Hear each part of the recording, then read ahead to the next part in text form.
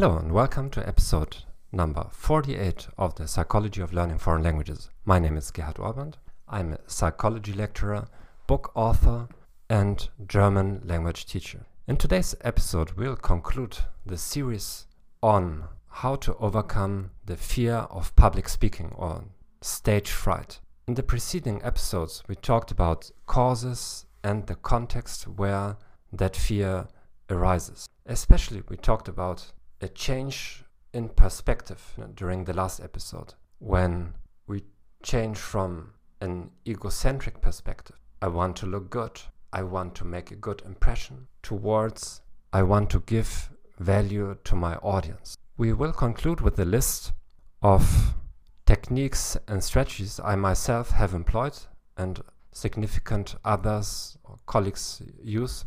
We won't go into very much detail, but very probably during a future podcast episode I will delve into some of them more in a more detailed way.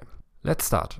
One of the biggest problems with the fear of public speaking and like stage fright is that we typically rarely have the occasion to practice. This is also one cause of the fear, because the more we do something, typically the less fearful we become. The fear of public speaking arises from the fact that those are once in a year, once in 10-year events. We have to speak at our graduation ceremony, during a job interview, an assessment center or something like this.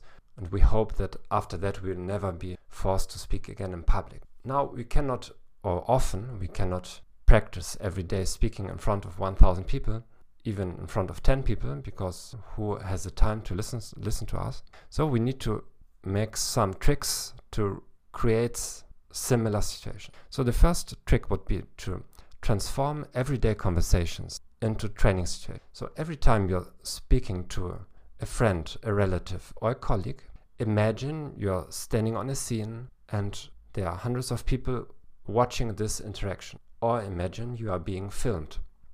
So try to transform a situation where you would normally have talked on autopilot into a situation in which you build your sentences in a conscious manner. The second tip would be to practice in front of mirrors. Ideally, if you have a second mobile mirror, so you could put the mobile mirror in an angle so that you can observe also your posture from besides. When you're doing this and speaking in front of a mirror, don't stare all the time into your eyes.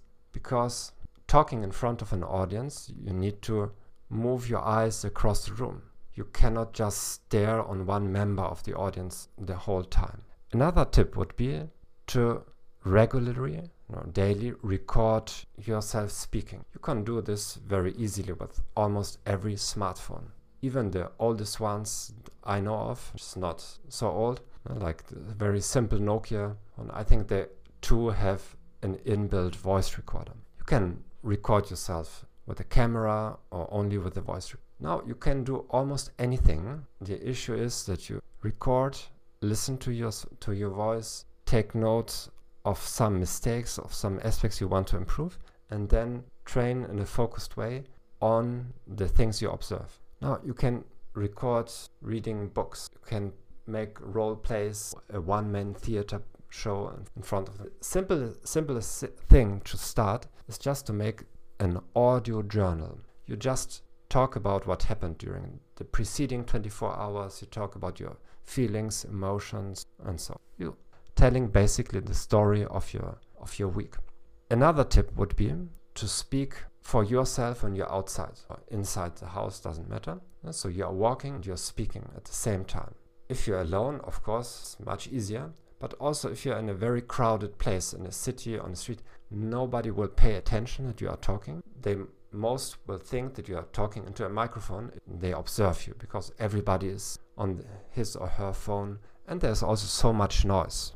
So nobody hears your voice. So if you want to hear your voice in crowded situations, a tip from singers or musicians, you just plug one finger into one ear, and then even if you are in the loudest disco or at a heavy metal concert, you can hear your voice perfectly. even so perfect that sometimes it may be unpleasant because you become aware of some nuances that you typically do not hear when you are speaking in a quiet setting. Once again, you can talk about everything. You can just have a stream of consciousness, but you can also prepare segments of a presentation. Professional speakers, they rehearse special segments like the introduction or stories 50 times, 100 times. So don't feel ashamed that you need to practice small elements. The more professional the speaker, the more often they practice, in fact. The amateurs think that it's enough to practice once or twice.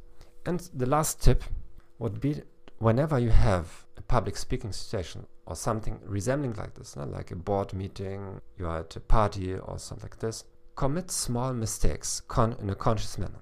Why this?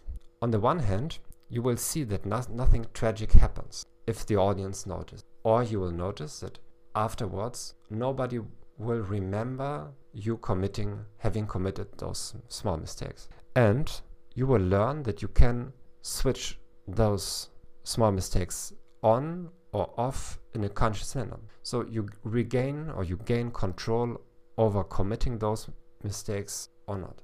I hope this was helpful for you. Very probably we'll go back to some of those topics, especially whenever you ask a question.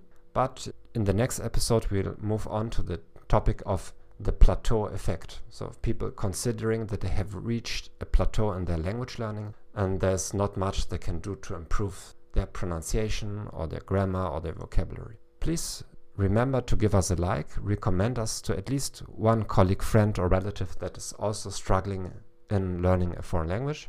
And hear you next week. After that, we'll take a 2-week holiday break and be back in September. But next week, we'll still have an episode. Thank you very much for listening and have a great week. Bye-bye.